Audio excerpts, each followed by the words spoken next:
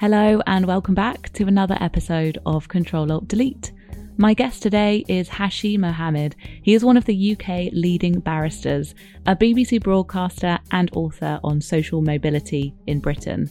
His book, People Like Us, is one of the most eye-opening books that I've read this year. I really recommend you getting a copy, especially if you love reading memoirs about people's fascinating lives. He is one of 12 children, and Hashi came to the UK as an unaccompanied child refugee from Kenya in the summer of '93. When he arrived, he spoke basic English, he went to failing schools, he was raised on state benefits in a deprived area of London, and today he is a published author who attended Oxford University, and he is just one of the most incredible people to talk to about his journey, because his book and his story inspires so many people with his story of hope, ambition, success, resilience and adaptability, and we just got stuck in really talking about all of the above. So I hope you enjoy this episode. I hope you go and buy a copy of Hashi's book, and I'm really excited to share this episode with you. So here it is, and I will see you again very soon.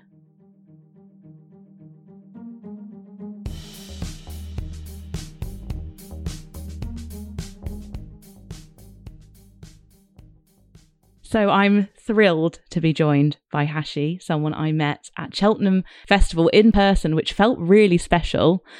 So I read your book, People Like Us. I was just so excited to learn about you and your life. And it's amazing, which you know, a lot of people have already said that to you, but I just can't believe how much I highlighted, how many sticky notes I put in it. It's a really special book. So I just wanted to ask you, I know that this is obviously a book you were always going to write, but am I right in saying that it sort of came off the back of a documentary, Radio 4 documentary you did that kind of was a bit word of mouth crazy? Yeah, so it came about as a result of the documentary I made for the BBC in April 2017. Seems like a lifetime ago now. And it was a documentary called Adventures in Social Mobility. And the whole point about that documentary, the premise of that documentary, was simply that there is so much about what it means to make it and how things work in society and the kind of unwritten rules that we don't necessarily understand because of how our society is structured. I feel as though this is something that I have learnt along the way that I need to impart to people. And that documentary really hit a nerve, and a lot of people watched it, and it made a massive impact. And off the back of that, I was approached by a number of publishers who were inviting me to write a book. Yeah, and I guess I wanted to touch on early on so that the listeners can kind of understand, you know, where the story begins and where you are now in your life. Yeah. You write so movingly about growing up, and when you were 9 years old, that's when you boarded a plane from Somalia to England. And I just had a moment reading that, kind of wanting to just acknowledge like how young that is.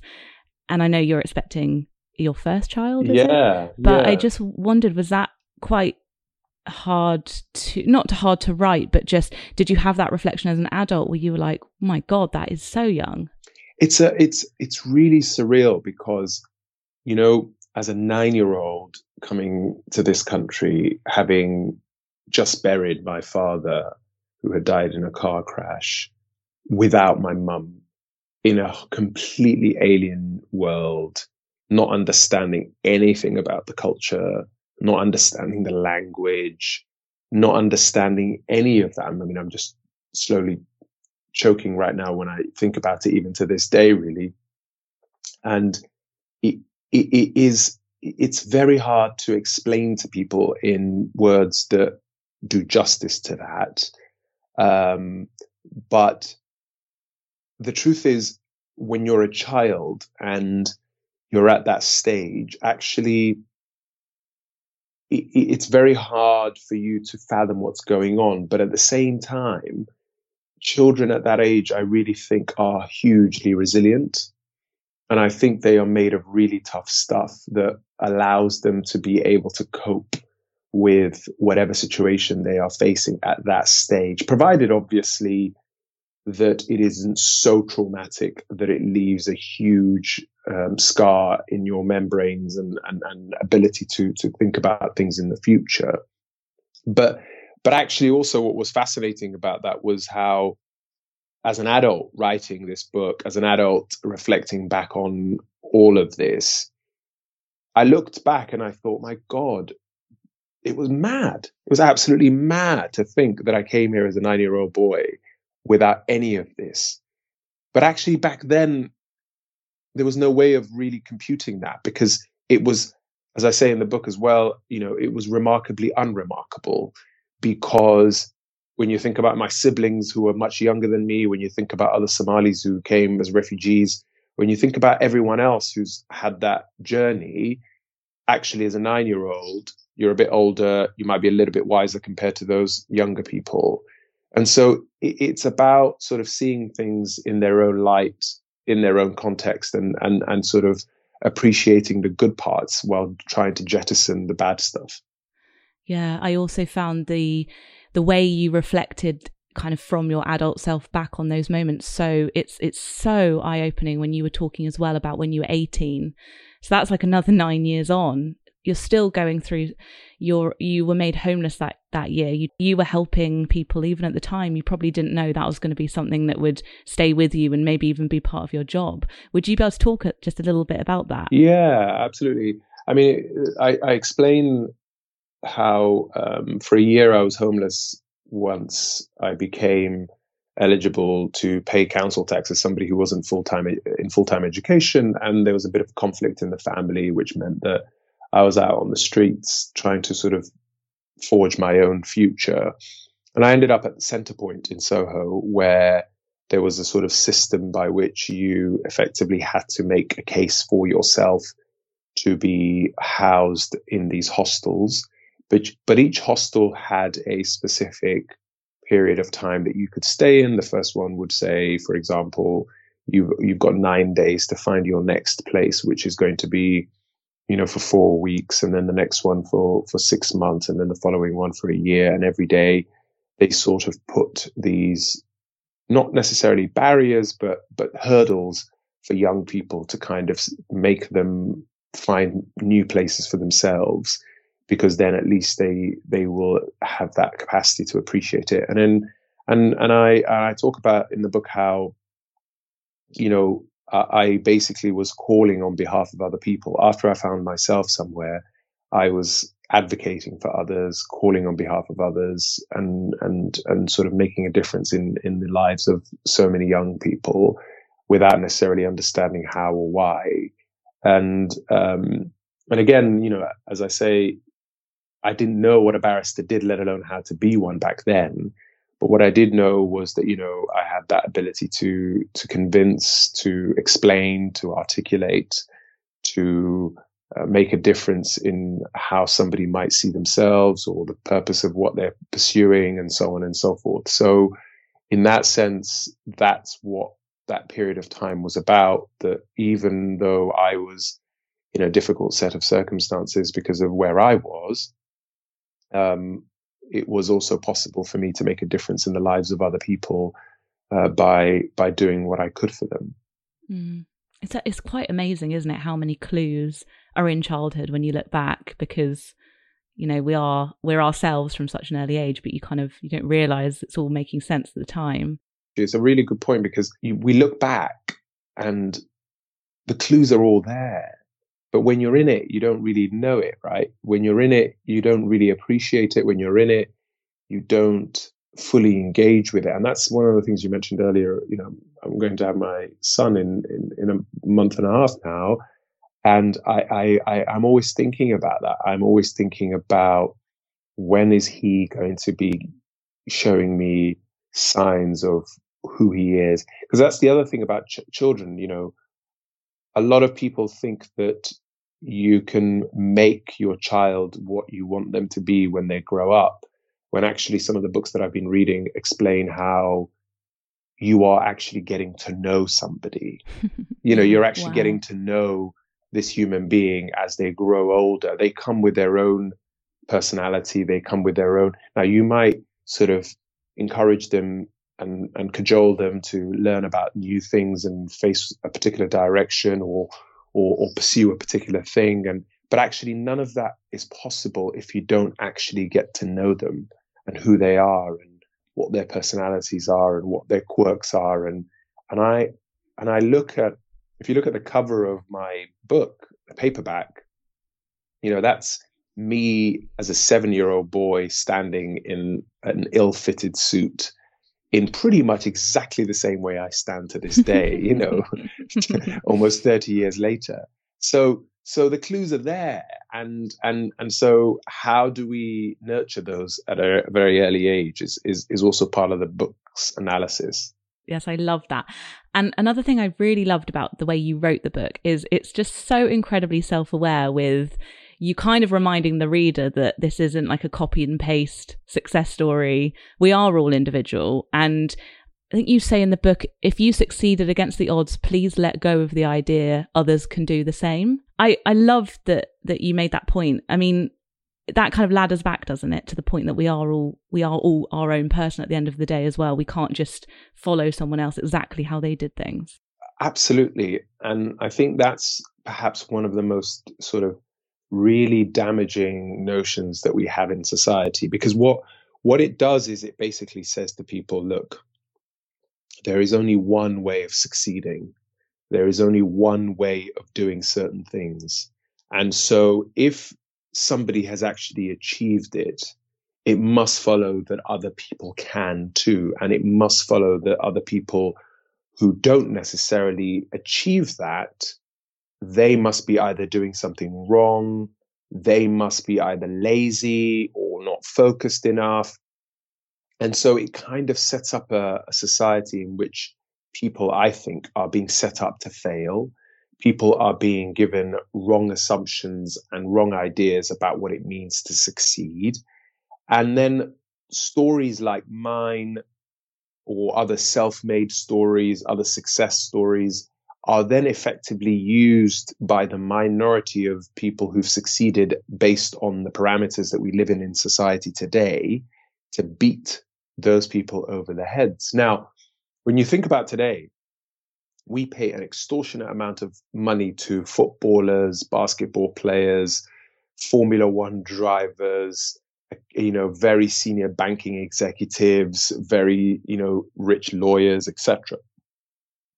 But if we were living in the 15th, 16th, 17th century, none of these jobs would be getting remunerated in the way that they are remunerated today.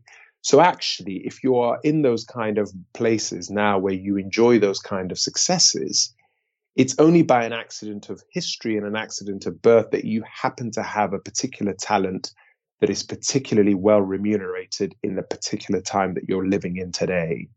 And so some humility is overdue for those people to understand that is the reason why they are benefiting from what they are benefiting from today, and that everyone else who hasn't done what they're doing is not necessarily not working hard enough or as ambitious enough or want to be successful enough. It's just a matter of circumstance and context. Yes, 100%. And I mean, as someone who has written a very, very different book to yours, but in terms of kind of being part of an industry that could be, well, is deemed as like self-help or giving people quote unquote advice or whatever in the career space, I think it's just so important there needs to be this huge caveat on any book like that is this, there is this roulette of luck and privilege and talent, mainly privilege, and we'll get on to some of the quotes and stats in the book, but you have to be so aware of that that luck that is floating in the air that you almost can't pin down. Absolutely. And it's very hard to pin down that luck, some of which I've described already, some of which is sort of what Professor, there's a really great professor at Cornell University called Robert Franks, who's written a book, Luck, I think it's called Luck and the Myth of Meritocracy. Oh, yes, I underlined that in your book, so I would go and buy the book. Yeah, he's a fantastic guy. I went to see him when he came to the Royal Society of the Arts. There's a really good speech he's given on YouTube to kind of, he explains the role of luck in life. And one of the quotes he has in the book is never mention luck in the presence of self-made men. Because, you have a lot of self-made men who will ardently and vociferously say it's got nothing to do with luck. This is all me. Classic example, Donald Trump talking about, my father gave me a small loan of $1 million, just ridiculous ideas. But the way Robert Franks explains is that he says, look, luck is a bit like when you're riding a bicycle and you're going up a hill when the wind is against you and you're working every single bone in your body and every muscle is trying to go up this hill. Luck and understanding that you have bad luck is that kind of that. It's there. Bad luck is pushing you back. It's making all your muscles work. It's really, really straining you. You take a left or a right, and now you're on an incline cycling downwards. The wind is in your back. Your muscles are not working as hard, but you are flying down that path as compared to where you were just a few moments ago. That's an example of good luck, but you won't really notice it more than a few seconds after you've turned the corner.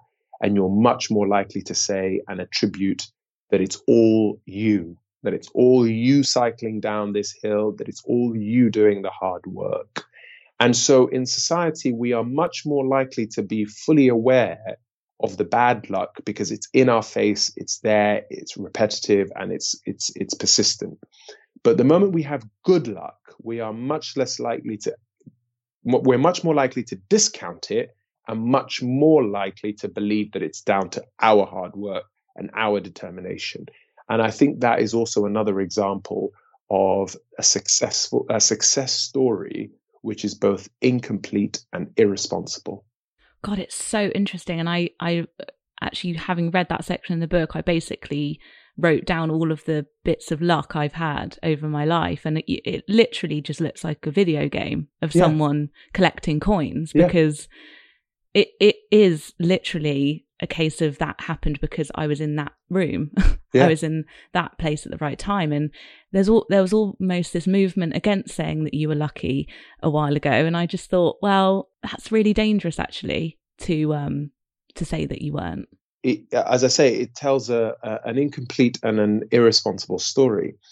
But equally, by acknowledging that you were lucky, you do not necessarily negate the fact that you've worked hard for what you have. It doesn't cancel out that you've been determined to succeed. And it doesn't mean that you are not talented enough to do well.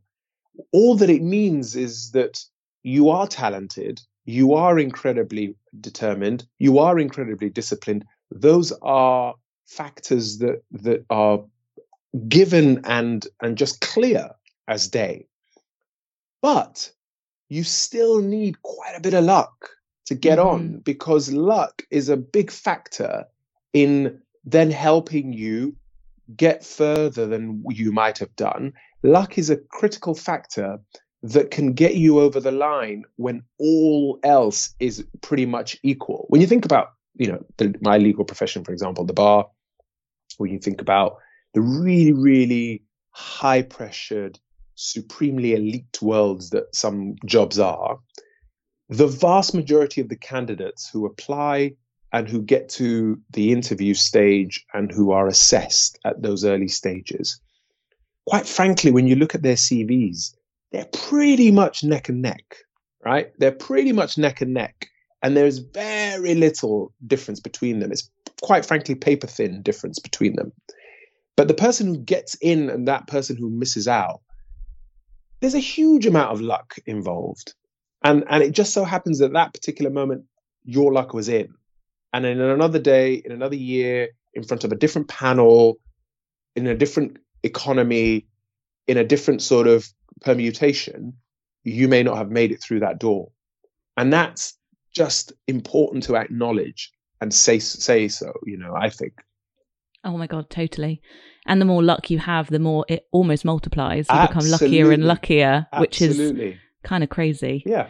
But it's interesting in the book, kind of you almost reflecting on yourself and why you kind of have done what you've done. And it was almost that bit in the book where someone said to you something like, oh, you have it, almost like the X Factor or something, like you have something. And this isn't me just like, being really sycophantic, but obviously I met you and within 5 minutes I was like really drawn to you, wanted to talk to you. Like you do have something, and that's such an interesting thing to kind of dwell on as well, isn't it? Yeah, it's something to dwell upon, and it's also very hard to describe. It's very hard to explain. It's very hard to quantify. It's very hard to teach, right? And so how do you impart something like that without being, essentially saying to people, you are born with this or you're not? And I think that what I have, what you've described and what people have described and what people see is a basic understanding of what it means to be human. And that has taken many years for me to develop. And it's an understanding that we as human beings communicate in a certain way.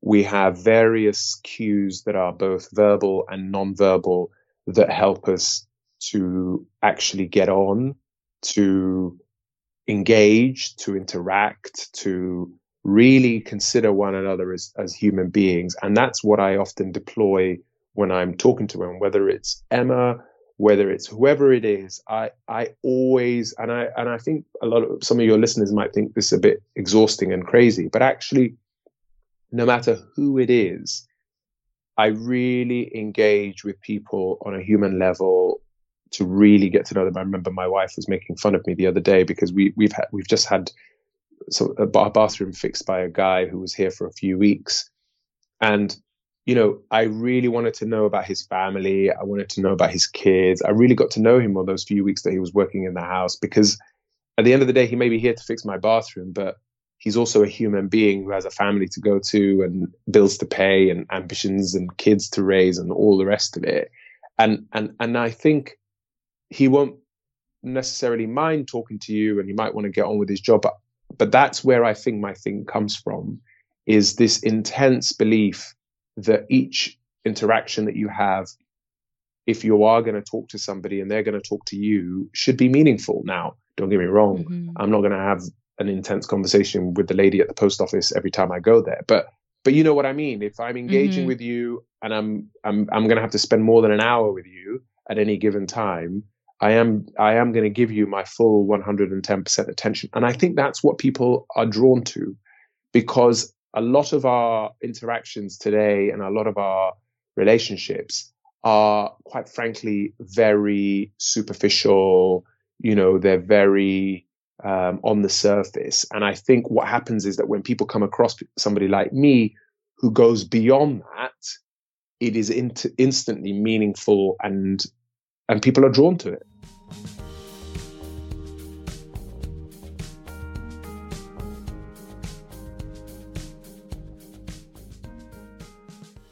Yes, and you really remember people like that. And in a way, it's quite sad that we do live in such a transient communication world where you're like, wow, that person actually looked me in the eye and asked me how I was. Yeah. And it's such a great way to live a life. It's so rich in curiosity, and I love that. And that's why I really love the chapter on language. And for me, the overarching message of the book is the power of language, the power of talking, the power of communication.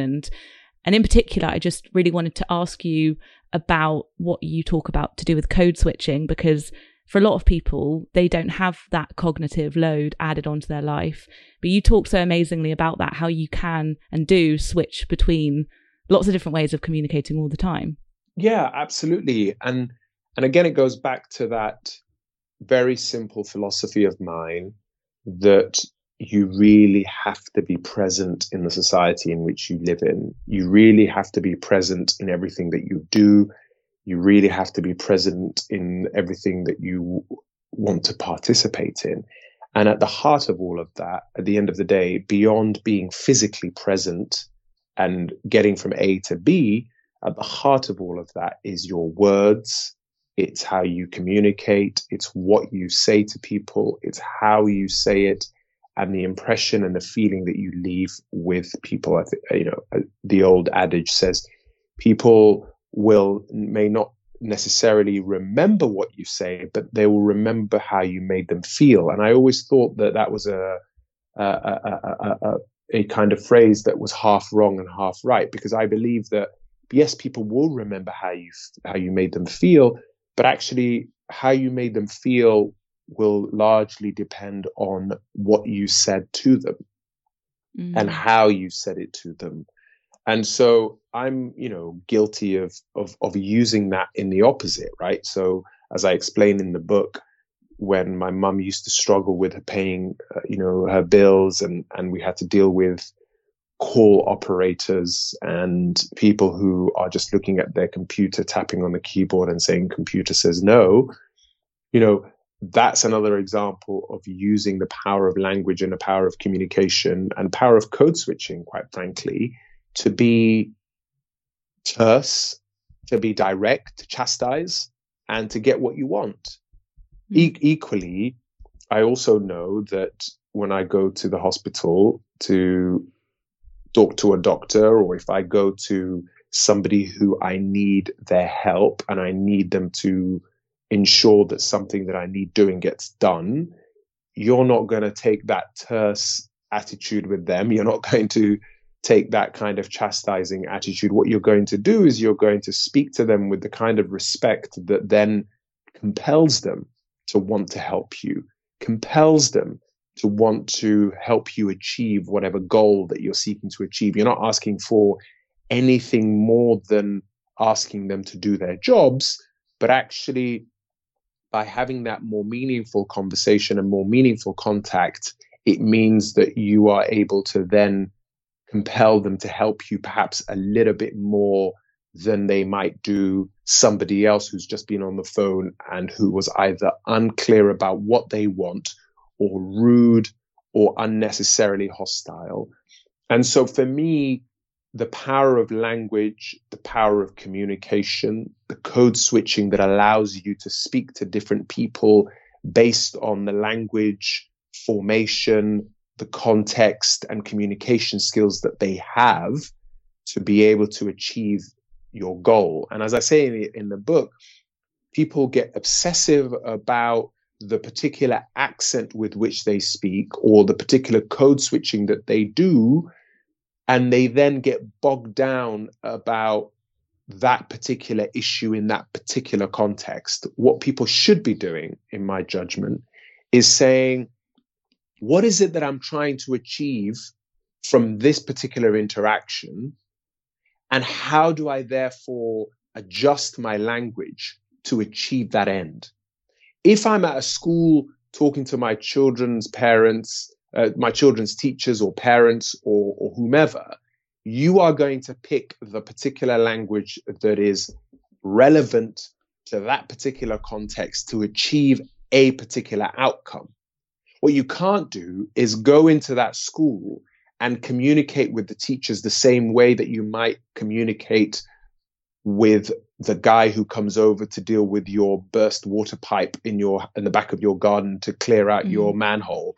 You're not going to have the same conversation. So why would you stick to the same linguistic register in those two contexts? And that's the heart of what I'm trying to tell people is to be fully present and to be fully engaging in society requires you to be flexible and focused on what you are seeking to achieve, and then adjusting your language to suit that particular goal. I love that. Your book is almost like this kind of, come here, I'm going to tell you everything I know. And it's quite strategic and in that way that you just want to give that information to people. And I suppose it ties in as well with the overall message as well, which is the playing field is not level. What was so interesting, I literally wrote down so many statistics, but one that really stood out was that a child growing up in a really struggling household will hear 30 million less words than a child in a middle class family. Maybe that child isn't being read a story every night. If language is the most powerful thing we have, then not everyone has that. They don't begin with that. Absolutely. And the difference in the words that a child hears before they even start school is so stark between a child on welfare, a child on free school meals, a child from a middle class and upper class society. The difference in the language that they hear at home, the books and the words that they're exposed to at that early stage, and the communication skills that they develop has such a determinative sort of, outcome and trajectory that it is absolutely critical. And so, exactly as you say, this is something that happens so early on. And as I explain in the book, even the basic language skills are not evenly distributed in society. And so even the very tool with which you should be aiming to use to become more socially mobile, to better your opportunities, to define your own destiny, is being snuffed out of every child before they've even understood the power of what it could mean for them in the future. Yeah, and then we get to hear loads of politicians saying the word meritocracy, which they love, apparently. Like reading your book, I was like, oh my God, there's so many MPs that use that word. All the time. And fundamentally at the heart of that problem is that they seem to believe that we are all going into a neutral world in which everyone has an equal starting point, in which everyone is growing up in a household that will be nurturing, that their emotional and personal needs are being met, that each child is leaving home with a full belly, when we know from the campaign by Marcus Rashford that that's simply not true, that they're able to turn up at school and concentrate on their work, that they're able to then go home and have a home environment that will reflect their school environment and vice versa, and so much more besides. And so the very underlying assumptions which underpin the constant messages that we hear from politicians that we live in a meritocratic society is fundamentally flawed. So is it any wonder that everything that then flows from that is similarly tainted and not fit for purpose? Yes, and I think it goes back to the point, I suppose, that we spoke about at the very, very top of the episode, which is that to glamorize or glorify like a success story, because I know that a lot of politicians do that as well, to be like, look, it's possible. They kind of don't actually realize how that person has had to work, 10, 20 times as hard. They skim over that bit. Absolutely. Well, they skim over that, but worse than that, what they do is they not only skim over that, but they also basically just tell society that this person has achieved it against the odds, and so it must follow that everyone can do it. What they don't understand is what somebody might say to them very simply is saying, but why should everyone have to start in the world in which they have to strive against all those odds? The first line in my book is what captures that sentiment. I say in the very first line in the introduction, I had to learn the hardest way, but it didn't have to be like that. That's what this book is about. And so the point being there, that the moment you start looking at my own life story and you start saying, look at what that guy did. Look at how he has succeeded. Look at what he has achieved despite the circumstances and the odds he faced. Well, no. First of all, we know that that is a simplistic analysis of what my whole life story is about for the reasons we've been discussing.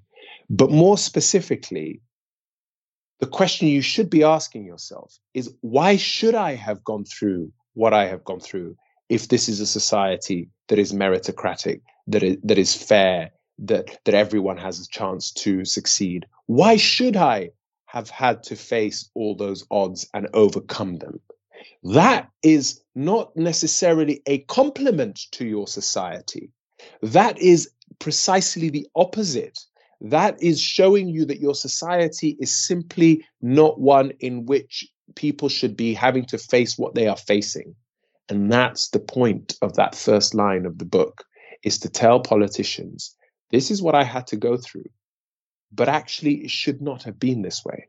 Wow, that is so powerful, hearing that first line of the book, having read the whole book and going back to the start. Wow. I think we should leave on that note, because that is the most powerful message. And everyone listening, honestly, you need to read this book. Thank you. It really is just beautifully written, but obviously the message is so urgent and important as well. And you're just incredible. Oh, thank you, Emma. I know you're going to end it on that, but I will add one more thing, which is about your book and the one I told you about when we met at Cheltenham Literature about sabotage. I'm going to tell you why your book is also important, because it's interesting, your book, Sabotage, How to Silence Your Inner Critic and Get Out of Your Own Way. What's really fascinating about that is, of course, now you've read my book about social mobility, about that journey and all the rest of it. But of course, my life doesn't end there, right? I mean, I still, as I joke, I still have plenty of time in this lifetime to mess it all up, right? And so that's one of the things that really is on my mind all the time, which is quite interesting, is how do I make sure that I don't mess it up? You find yourself sitting at the top of the food chain in some ways measured by society. You find yourself at the pinnacle of your career. You find yourself pretty much being told by everyone that you're successful and you've achieved everything. But actually, there's also this unbelievable feeling inside you that sort of says, this could all go wrong. Be careful. Be careful. You're only 2 bad decisions away from being on the curb. You remember when you were homeless. It's almost like primordial, Remember what it felt to be homeless. My God, you better make sure you're earning enough money to pay your mortgage. Do you remember what it felt like to live in a hostel? And I think that is something that it really resonated with me. And I told you before, and I'll repeat it again, I found your book, Sabotage, quite triggering in that sense, because it's something that I feel that, okay, fine, I'm not at risk of being homeless, but actually I feel that by feeling that I might be, that's what keeps me going. And that's what keeps me on my toes. And so that's something that perhaps I could explore in the next book and develop some more. But that's something that's often on my mind as well.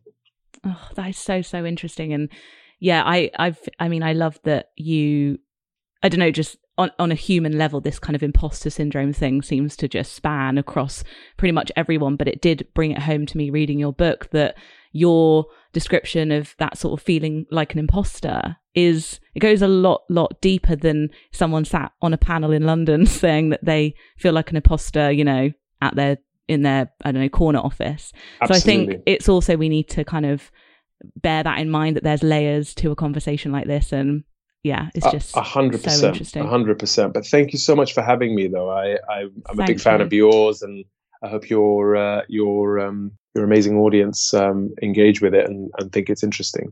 Oh, well, thank you so much. And everyone listening, go and listen to also the Radio 4 Book of the Week audio clips are amazing as well, the audio book and also the hard copy. Thanks again.